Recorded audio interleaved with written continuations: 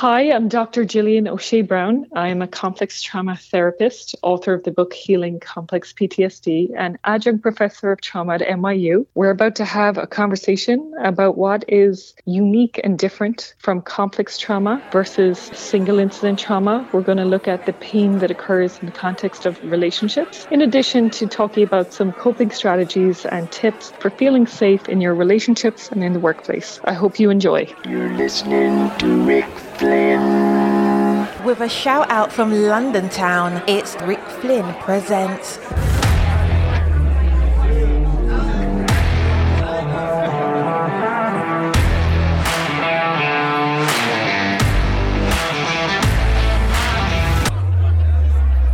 And now, ladies and gentlemen, your MC for the affair, Rick Flynn. Hi, everyone. Welcome on into our program today. Dr. Gillian O'Shea Brown is our guest, coming from where the action is. And we all know, live from New York City, that's where our guest is. Dr. Brown is a psychotherapist. She is a complex trauma specialist. She is an adjunct professor at New York University. And she is, of course, the author of her book, which is called Healing Complex Posttraumatic Stress Disorder. And that is abbreviated as PTSD. Her book, once again, Healing Complex Posttraumatic Stress Disorder. You have seen Dr. Brown featured in Vogue magazine, Marie Claire magazine, The Huffington Post, Wonder Mind, among others. She has her own website, Gillian O'Shea Brown, Psychotherapy.com. Dr. Brown, thank you for clearing your schedule, for coming on our program from New York City, and it's a pleasure to have you. Come right on in. Wow, what an amazing introduction. Thank you so much. And thank you for having me. I really appreciate the important work that you're doing, shining a light for people with your podcast. So it's an honor to be here. Thank you. Well, thank you very much, Dr. Brown. I am not in any way, shape, or form an expert at what you do. You're never going to believe this, Dr. Brown. I'm not licensed to practice medicine in any of the 50 states. Do you believe that?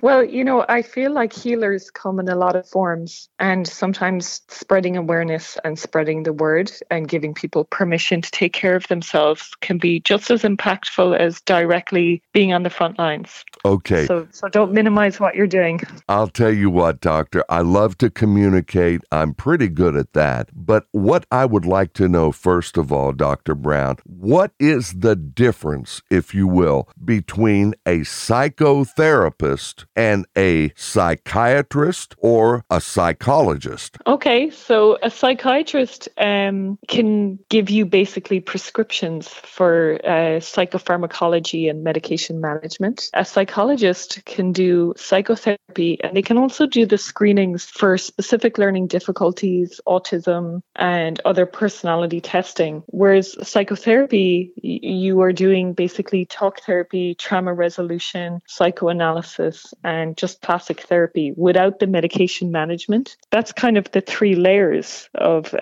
mental health professionals. And then on top of all of that, you have nurse practitioners and a whole host of helping professionals that are also in that multidisciplinary team. Now, a psychotherapist, therefore, does not write scripts. It is not your MO, so to speak, to heal a patient with drugs, right? Yeah, you're diagnosing and treating with therapy, but not with medication. Do you deal with autism? No, that's not a specialty of mine. Oh, okay. Would that be a different doctor that handles that? And what type of doctor would that be? Well, you could get a psychotherapist, a psychologist, or a psychiatrist where their area of specialty is autistic spectrum disorder. Okay, so you're a psychotherapist, but you're not a specialty in autism. That would require a psychotherapist that is a specialty that has trained in in autistic patients. Correct. Yeah. Everyone has their own speciality and their own specific population. And the population that I work with are those that are survivors of complex PTSD, which is relational trauma. And my trainings or the modalities that I use are all centered around that specific diagnosis. I understand now. Unfortunately, I grew up, as a lot of us did, especially when you're a little older. We remember the wartime era. I remember the Vietnam conflict, and there are others, my parents' age and so forth, that would remember World War II, the Korean conflict, and all this and that. I bring it all up, Dr. Brown, because isn't it true that a lot of the PTSD that you are finding is when we send our brave men and women off to war and they come home after their service is done and they discover that they have PTSD. Am I right? Well, it's interesting what you're saying because you're asking about PTSD, which is a different diagnosis to complex PTSD. PTSD was introduced into the Diagnostic Statistical Manual back in 1980. And prior to that time, soldiers were coming home with a mysterious diagnosis. At the time, they were calling it shell shock. And they couldn't really understand it. They knew that they had a sense of hypervigilance, that there was emotional reactivity, there was mood swings, disassociation, where they felt disconnected from their body, and a propensity towards ritualistic compulsive self-soothing,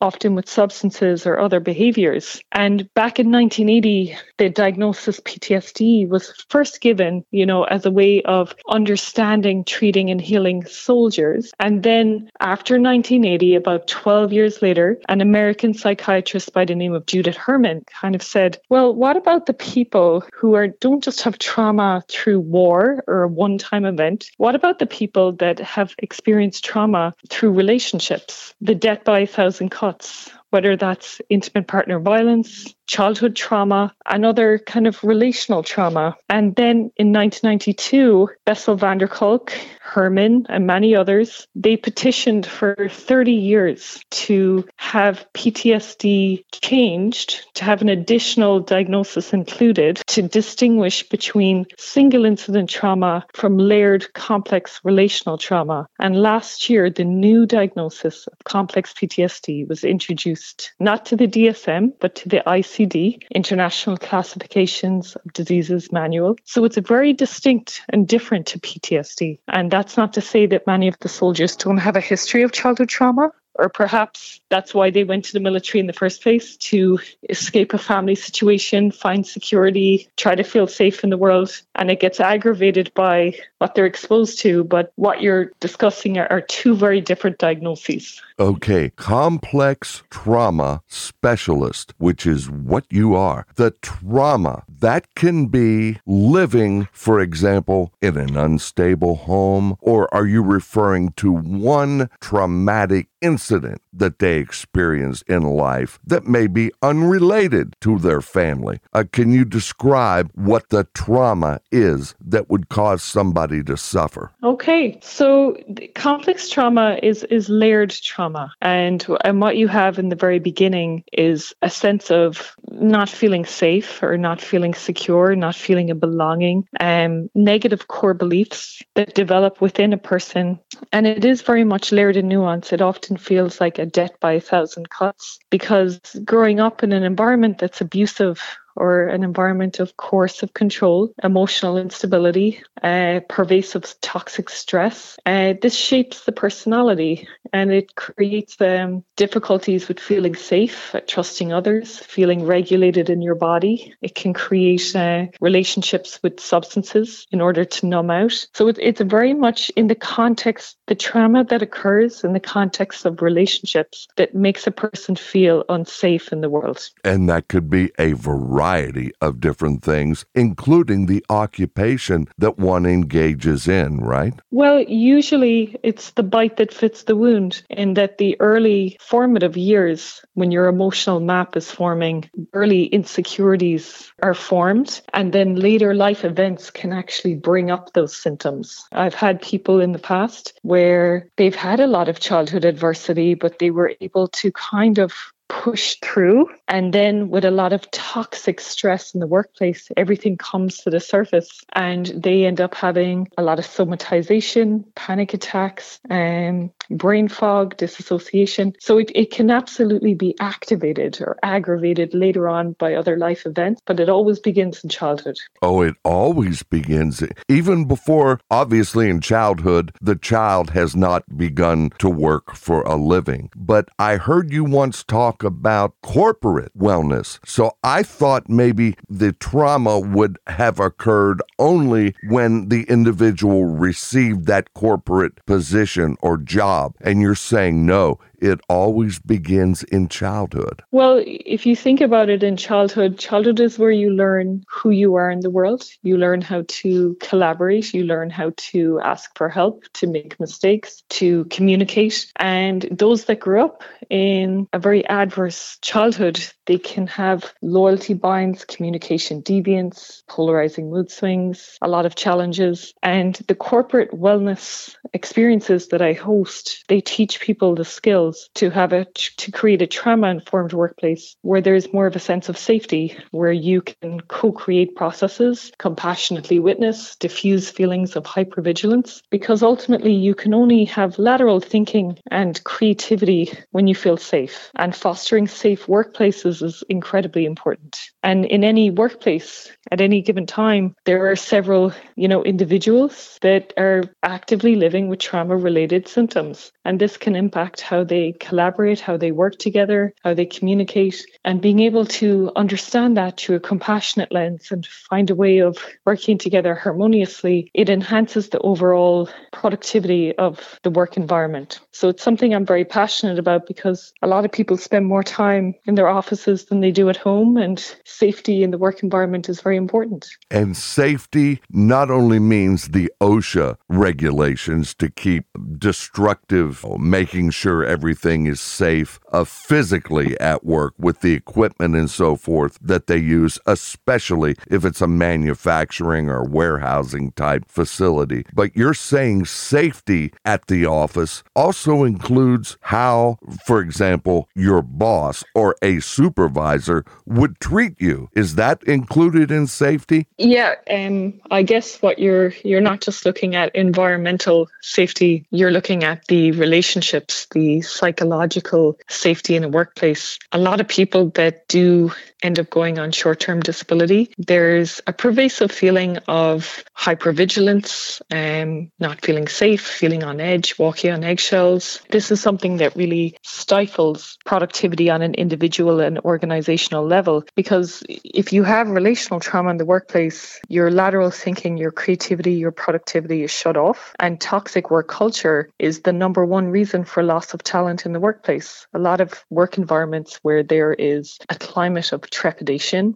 and toxic stress and coercion, people vote with their feet. They resign, and the issues never get resolved. Because if you feel unsafe and unsupported in a corporate system, you're not going to feel productive. You're not going to feel psychological wellness. And what I try to do is help workplaces cultivate a sense of emotional preparedness so that they can create a trauma-informed workplace. This means that you get to maintain talent in the workplace. You get to foster resiliency, courage and strength, and you don't lose people who vote with their feet, because you're able to create happy, fulfilled team members and their needs are solidly met. And the tension and the hypervigilance that can hamper, people's full potential, that's something that I want to unburden from employers and employees. Yeah, very well. Now, have you ever had a situation where the corporation has lost the talent? The talent has resigned. So I cannot stand this anymore. My life is it's not worth it for me to come into this job and be verbally and mentally abused by A, B, or C party who works here. And have you ever had had a situation where after the talent resigns, where the corporation or the corporate management, the head of it, for example, would come to you and say, Dr. Brown, and you can't go into patient-doctor privilege type of a thing, but do they ever come and say, what should we do about having an abusive boss here at this workplace? We're losing good people because of it. Or doesn't the corporation even care? Well, you're right in what you're saying. Most corporations are reactive rather than proactive, and they bring someone in after they've lost a lot of talent, after there's been workplace grievances, after it's been kind of exposed that there's a toxic workplace relationships and hierarchical systems. And they're often coming in the midst of a crisis saying, okay, we need to work through this. So it's often not a proactive thing, it's a reactive thing. And, every business cares when you're losing good people and you're losing good talent, because you can't keep bringing in new people and retraining them. It's not sustainable. And for a lot of places, trauma leaves behind clues. And the clue is that people don't stay around for long. People are very stressed. People don't come to voice. There's like an echo chamber because they're afraid to share their thoughts, give constructive feedback. And then there are some managers where the people under them, they won't stay. They burn out. They physically burn out or they leave. And, when I'm working with companies, what I'm trying to do is create compassionate leaders that prioritize purpose, meaning, and growth. And this will cultivate happy, fulfilled team members so that they can fulfill their full potential. And the tension and the hypervigilance that's created through communication or power structures, it can be very rigid, and it can really arrest the development, the creativity, the playfulness, the ability to connect in a meaningful way. And those feeling states, that's what makes someone want to work in a company long term. That's what makes a person bring their best self to the table, to come up with the best ideas, to put their heart in their work. And you just don't get the best out of someone when they're chronically fearful or they're planning their exit strategy. So a trauma-informed workplace, it has a balance of wellness habits, but it also has strength in understanding of how trauma impacts relationships with ourselves and with others. And people respond very, very well to psychoeducation and to iron out communication deviance. And sometimes it's just a case that people, with awareness and with the right tools and knowing what's in it for them and how it can benefit the overall business, people are often very, very willing to learn and to go outside of their comfort zone. So I do think corporations care. I just feel that they often come from a place of reaction rather than proactively getting to the root of the issue. They're often responding after the crisis has already occurred. Right. And it could take the corporation a long time, not a short minute. It'll take them sometimes years before they get the situation solved at hand. Would that be accurate? I think that's been accurate in the past, but I see a huge cultural change happening in the work environment. MIT Sloan actually did a recent study on toxic workplace culture being the number one reason for loss of talent in the workplace. And it's been spoken about a lot more, with the great resignation that occurred after the pandemic. People were very aware of, this feeling of being disconnected, unsafe, unsupported in an unhealthy corporate ecosystem. And I think that it's changing. I think more and more companies are really prioritizing corporate wellness and shared values and creating an environment where people want to stay and people feel happy and purposeful. And I think that it no longer, takes years of this is the way it's always been done. I think that whole climate has been changing so much over the last few years, and it's really wonderful to see. Do you think that when you have that evil lurking, if I could refer to it as that, in the corporate structure, you have somebody who is, you might say, traumatizing the employees to the point of the employee wanting to leave and eventually leaving? Do you believe the traumatizer, the person committing that, often their boss or their superior at that job, do you think that individual actually is in some manner mentally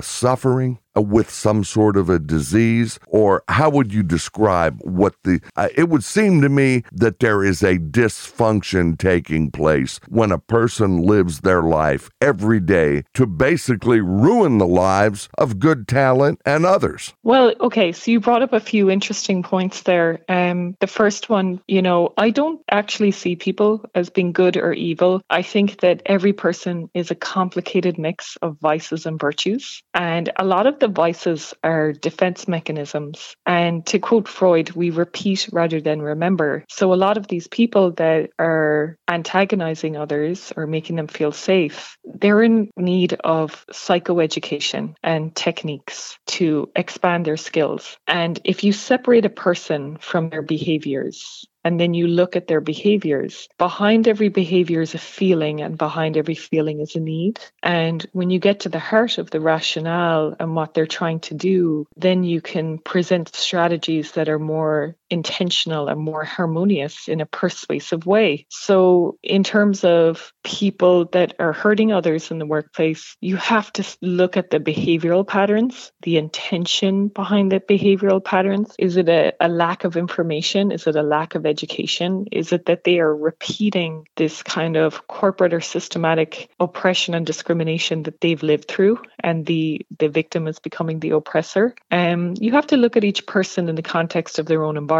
And, curiosity and compassion gets you a long way when it comes to restructuring the internal dialogue of individuals. Okay, two sets of parents, mother and father. One raises a child which is able to go into the job with if I could use the term, an abusive supervisor of whatever that party does, verbally or otherwise, and they're able to not withstand it. They're the talent that resigns, that leaves, that say, I cannot handle this, I'm out of here, and they go. But then another set of parents raises a child that goes to work for a company like that and speaks with the boss, perhaps in a private meeting, and said, look, we can do better than this. We don't have to have this feeling of conflict, you and I, and you and the other people who are complaining. Let's get together. Let's see if we can have meetings and fix this. And so one can actually thrive in the corporation. One cannot. They have to leave. What is the difference? Is it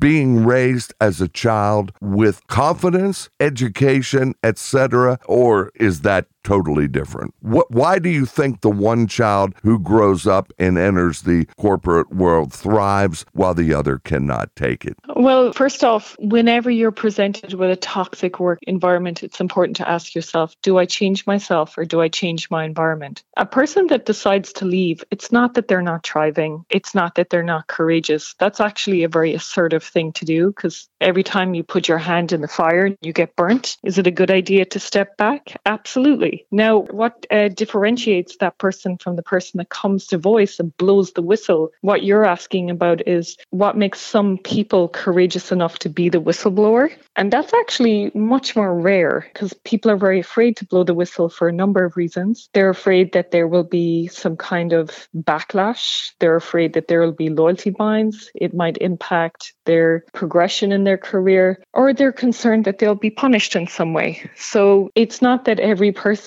that has confidence and emotional intelligence and the ability to lean into the discomfort will blow the whistle.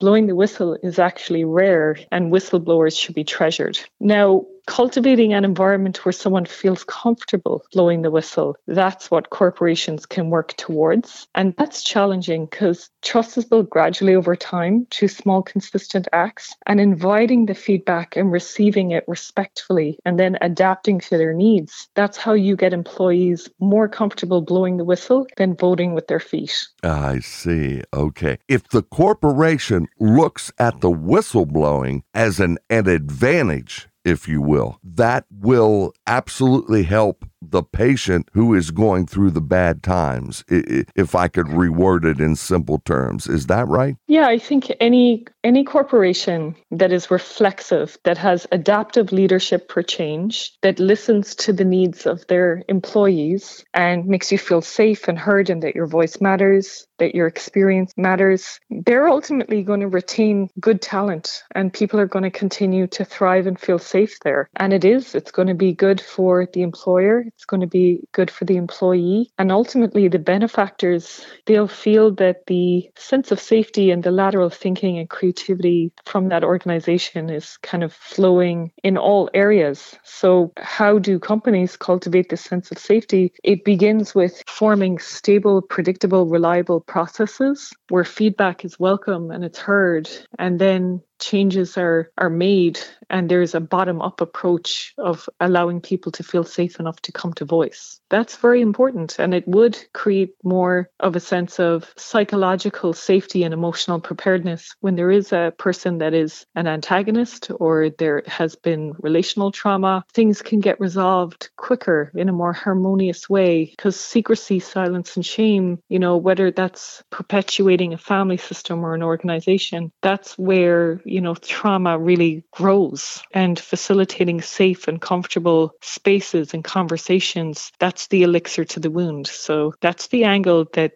business owners need to go down, is how do we create more safety? How do we create an environment where you can come to voice? And if there is a whistleblower, how do we make them feel more comfortable and more heard? An antagonist, that was an excellent term that you used. When a corporation realizes, Doctor, that there is a, quote, antagonist on the staff that is making other workers uncomfortable, is it not incumbent upon the company to get to that antagonist and say, listen, you're costing us our people. You're bringing us complaints. This is unwarranted. This is not right. And if it does not stop, you're not going to be here employed very long. Am I right about this? I think there are too many antagonists allowed to proceed, and that there's something sick, quote unquote, about somebody who just enjoys life, ruining or making very, very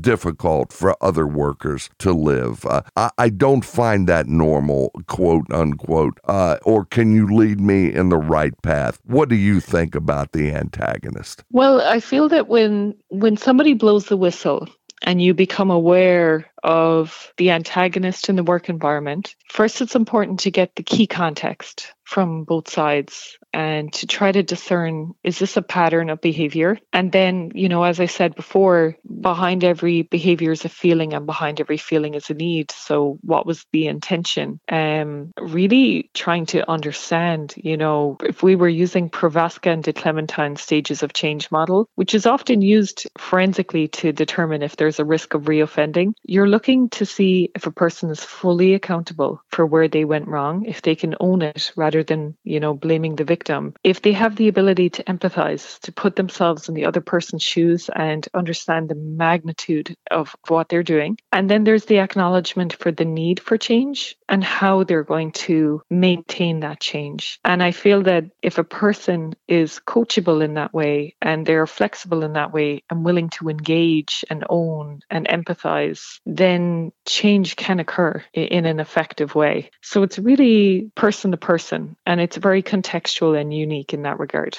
Isn't this just like alcoholism? If you want to change, you can change. If you don't want to, you're not going to change at all. You're going to remain stagnant. I think a lot of maladaptive behaviors in a person's life, self-determination and the clinical alliance, whether that's the person that you're working with for wellness or your therapist or someone else, they go a long way. So yes, if somebody's not ready to make changes or not ready to be accountable or not open to empathizing with the people that they've hurt, no real meaningful change will occur. Here's what you say, Doctor. Quote, I help clients realize not only their goals, but their potential to live life more fully. Clients are encouraged to gain a better better understanding of their subconscious drives and motives. How does the subconscious enter in with all of this?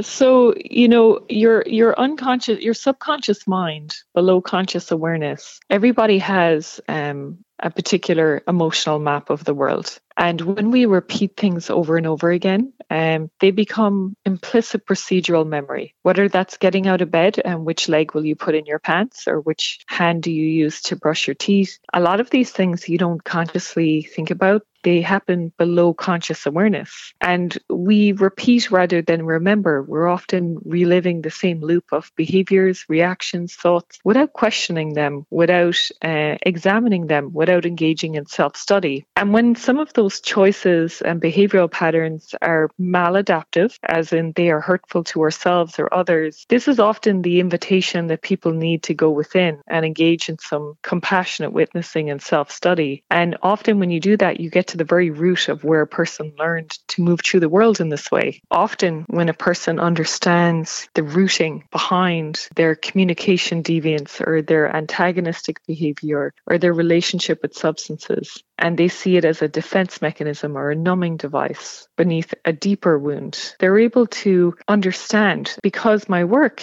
with my personal clients, my clients in individual therapy, is around trauma resolution, with EMDR and somatic experiencing. What often happens is they will process these key touchstone memories and, change the meaning of them, the intensity of the emotional reactivity, and the defense mechanisms and the numbing around it dissolves. And they can begin to be more intentional in terms of planning a life and behavior and choices that are congruent with their future template. Now, what does mom and dad need to know to raise a child that is going to grow up and not suffer from PTSD? Well, there are three things that really set a child up for success in life. The first one is that the child, as much as possible, that there is a stable, predictable, reliable environment where the child learns that if they ask for help or if they come to voice, they'll be heard and they can ask for what they need and still feel lovable.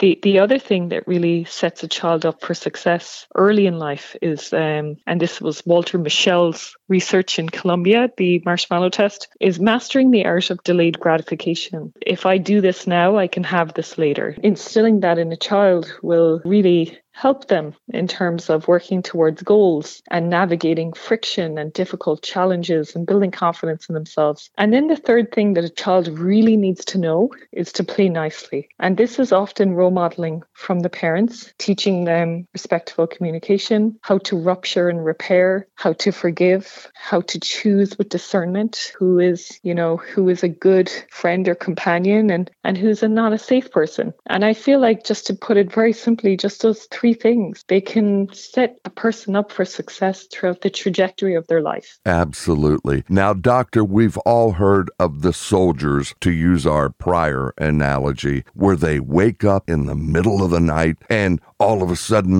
they're screaming and yelling and they're thinking during a dream that they're back on the war field, and when they scream loud enough, it wakes them up and, wait a minute, I'm not at war, I'm back at home now. That is a malady which is PTSD associated, I'm sure, but you don't need wartime for that type of a thing. If somebody is experiencing PTSD in their life, for example, at work or at home, do they often wake up from a dream busting out like that, or is that totally different? So you're asking about PTSD and complex PTSD and how they're the same and how they're different. Yes. So the symptoms of PTSD, it's an exposure to a single incident threat, and there's often loss of memory of aspects of the trauma.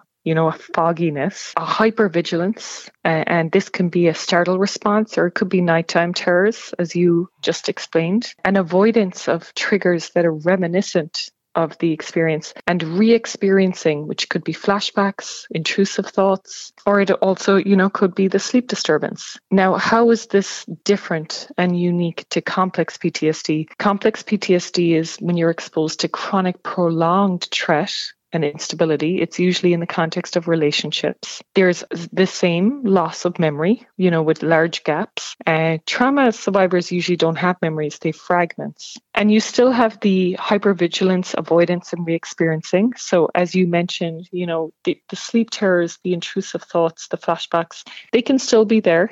Trauma leaves behind clues, and it can come to the surface and intrude upon your present in different ways. The body is often more dysregulated with the relational trauma because it was over a long period of time. And if you're walking on eggshells and feeling on edge over a number of months or years, over time the body disconnects, it disassociates. The other thing that is unique with complex PTSD is that relationships are difficult, and there are a lot of negative self-beliefs, a lot of negative I am beliefs. I'm not good enough. I'm not lovable. I'm not in control. I'm powerless. And this somatic distress and the body issues, they can create a lot of difficulty with feeling grounded and feeling present. So there's a bit of a Venn diagram where they are both the same and different. And the additional symptoms of the relationship difficulties and the somatic distress, the disassociation and the negative self-concept and relationship challenges, this is what makes complex PTSD unique from PTSD. So the symptom presentation of the nighttime terrors or intrusive thoughts or flashbacks, they could be present in either one. Oh, in either one of the two, PTSD or complex PTSD, either one. Yes, that's correct. Now, how about just plain old self-confidence? Is one child going to be raised with plenty of self-confidence and the other child could be raised with very little? It would seem to me the child without the self-confidence is really going to be more of a candidate for this, or am I wrong? Well, when a person comes to therapy and they have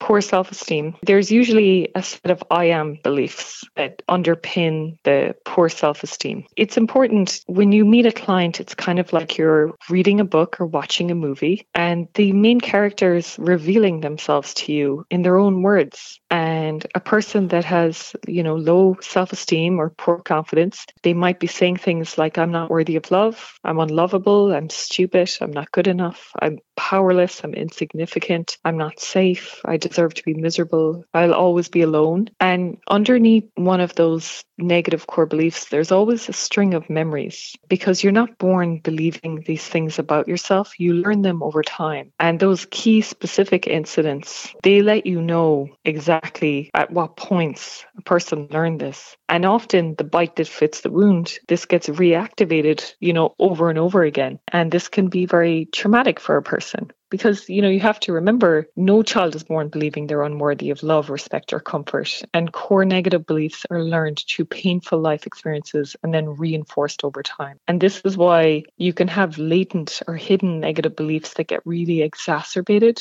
by a particular toxic relationship or workplace. But it's usually floating back to an earlier time, because those early formative years when the personality is forming and you're creating your emotional map, they're pivotal. And the beliefs, over time, they really shape your behaviors and how you view the world and how resilient and adaptive you feel in the face of trauma or in the face of adverse events. Well, I have been referred to many times as a communicator, which I take as a compliment. I've been successful at it, I believe, my whole life, thank God. At least I've been able to put bread and butter on the table because of it. But I've heard you mention communication deviance. What is that, and how does that apply to PTSD? So, my definition of healing is that you operate from a place of deep self-awareness rather than classic conditioning. And a lot of people, they learn how to communicate early in life, and this becomes part of their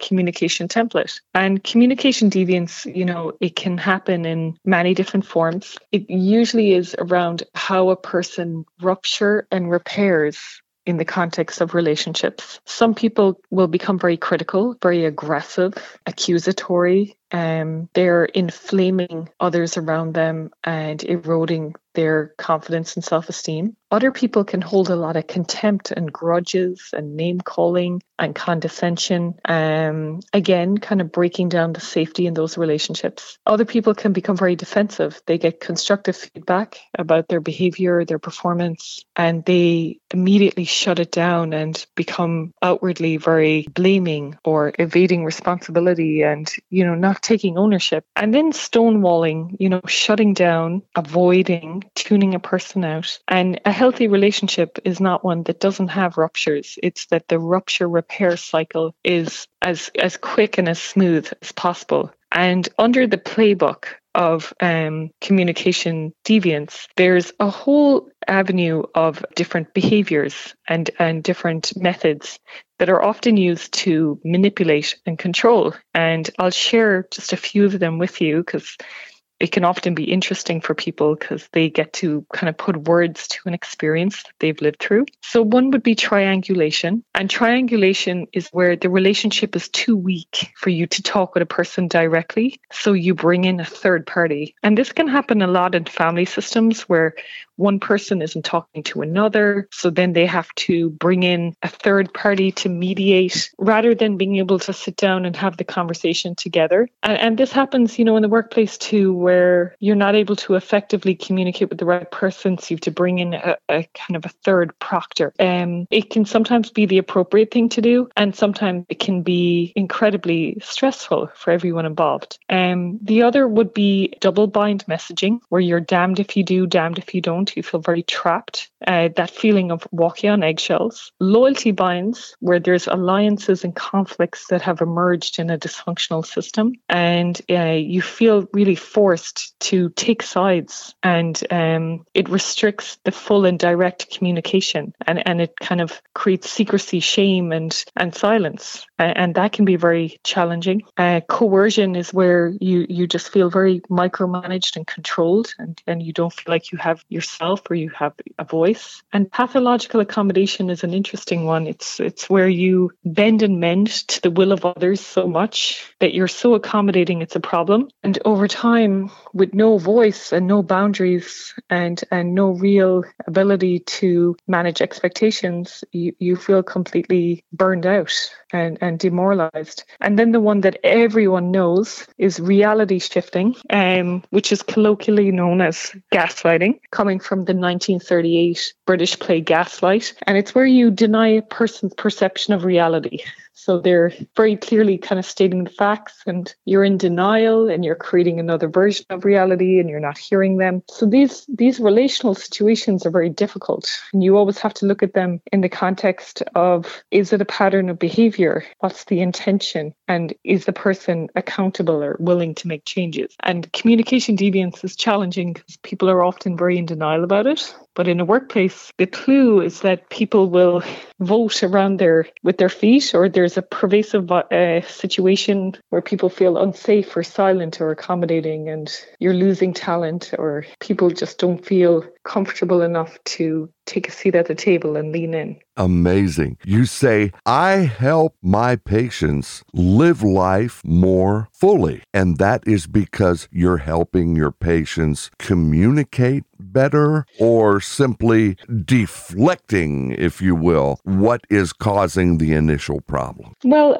living life fully, first off, feeling safe and grounded in your own body, and developing a more harmonious relationship with yourself that's based off of self-awareness rather than classic conditioning. And then, communication would be the third one. And I think that therapy, when it goes well, it's a bit like working out, where first you notice the changes on the inside, your energy, your focus. Then you notice them on the outside, and then the world starts to notice. And it's a kind of slow ripple effect of change. And I really feel that for everyone, it begins from within, the relationship they have with themselves, their thoughts, their perceptions, their beliefs. And then this trickles outwards into their relationships, their choices, and the life that they're designing for themselves. So you have one party who is going to get mad, for example, and say, I told you not to do that, and get out a pistol and shoot the other person dead and spend the entire rest of their life in a 6x8 cell, and they'll never see freedom again because of that choice. choice. Whereas the other one would say, hey, listen, you're not understanding. Let's examine what's happening here and let's work something out because we can do this better. This is not right. We can be more efficient, etc., etc. They correct the problem. They remain friends or lovers or relatives in good stead, and they move forward. But it all depends on how you look at yourself and how you look at others. Or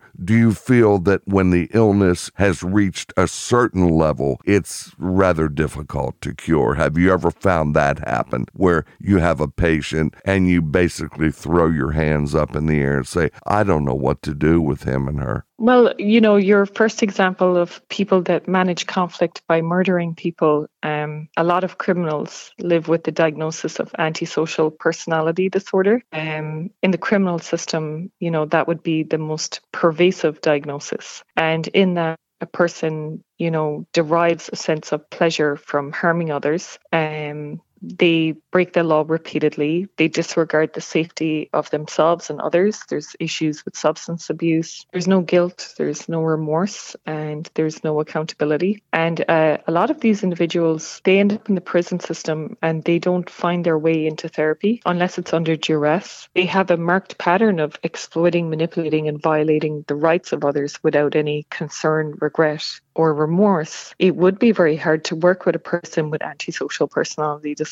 But in my personal practice, I have encountered few people with this diagnosis because it's rare, and unfortunately, at a young age, a lot of these people find themselves in the prison system. And I feel that when a person shows up accountable and ready to work on themselves, there's always hope for change. If a person is showing up willing, courageous, to come to voice, to explore the past, to see how it informs their present, there's always hope. The case example that you brought up about people that murder individuals as a way of resolving conflict, unfortunately, they are probably living with antisocial personality disorder, and that's a very difficult diagnosis to treat. Right. Then they watch John Wayne on TV and these old-time Western movies, and it makes them worse, Yeah, I think that outward glamorizing violence in media or social media gives people a permission. But I feel like that's changing. I feel like the whole landscape has been changing where it has been role modeled more to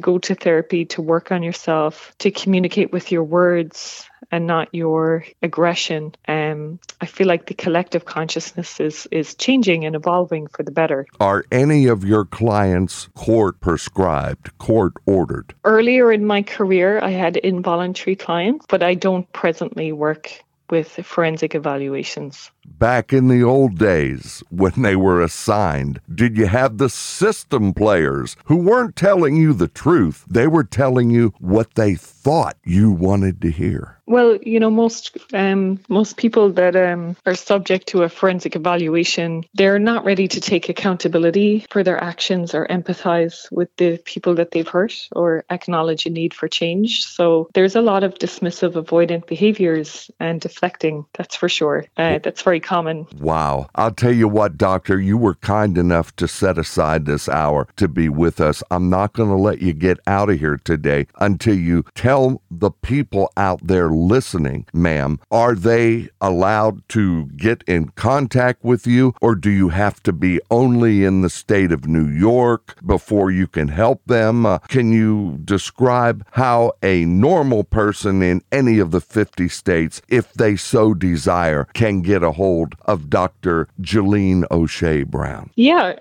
so I actually give a lot of education online around complex trauma, healing, instilling a sense of safety in your relationship with yourself and others. So they can follow on LinkedIn, Instagram, TikTok, and Facebook at Dr. Gillian O'Shea Brown, or they can follow on Twitter. It's Dr. O'Shea Brown. And I will be releasing a second book early next year. And I'm turning my NYU course into an online course, educating people about corporate wellness, but also complex trauma. There will be different courses according according to your needs. So if you follow me on any of those platforms, I'll have a lot of free resources and a lot of literature that will help to just expand your practice wisdom and your healing journey. I'll tell you what, doctor, excuse me, I want to apologize for not being a medical student, if you will. My questions may have seemed elementary, but I'm just asking them as somebody who has seen damage caused by what I thought might have been PTSD, but I've learned a lot. I did not realize that there was a difference between PTSD and complex PTSD. You've educated me right there. Excuse my questions, but I hope we have imparted some wisdom to some of the people out there that are trying to live a little better life. And by consulting a professional, if they need the help, I think that's a great thing. Well, I actually loved your questions, and I think you're really helping to demystify trauma and complex trauma for people. And you're probably asking the questions that are on a lot of people's minds. So you're facilitating really great space for learning. And the only silly question is the one you don't ask.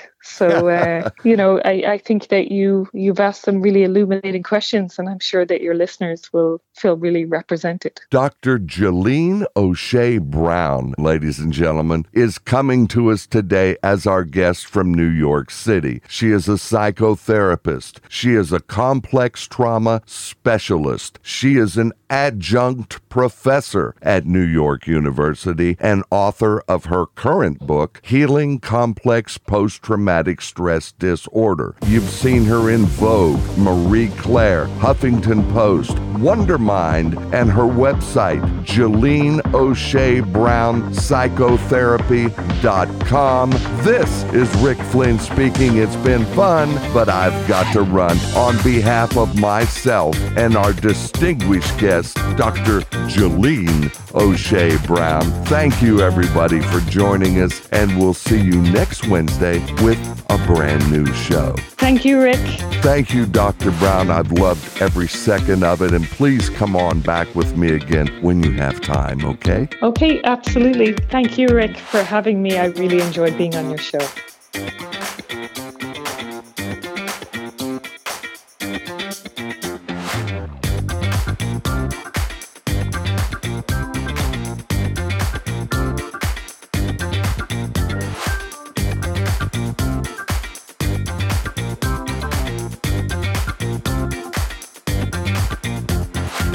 The preceding was a Rick Flynn production. This is your announcer, Chantal Marie speaking.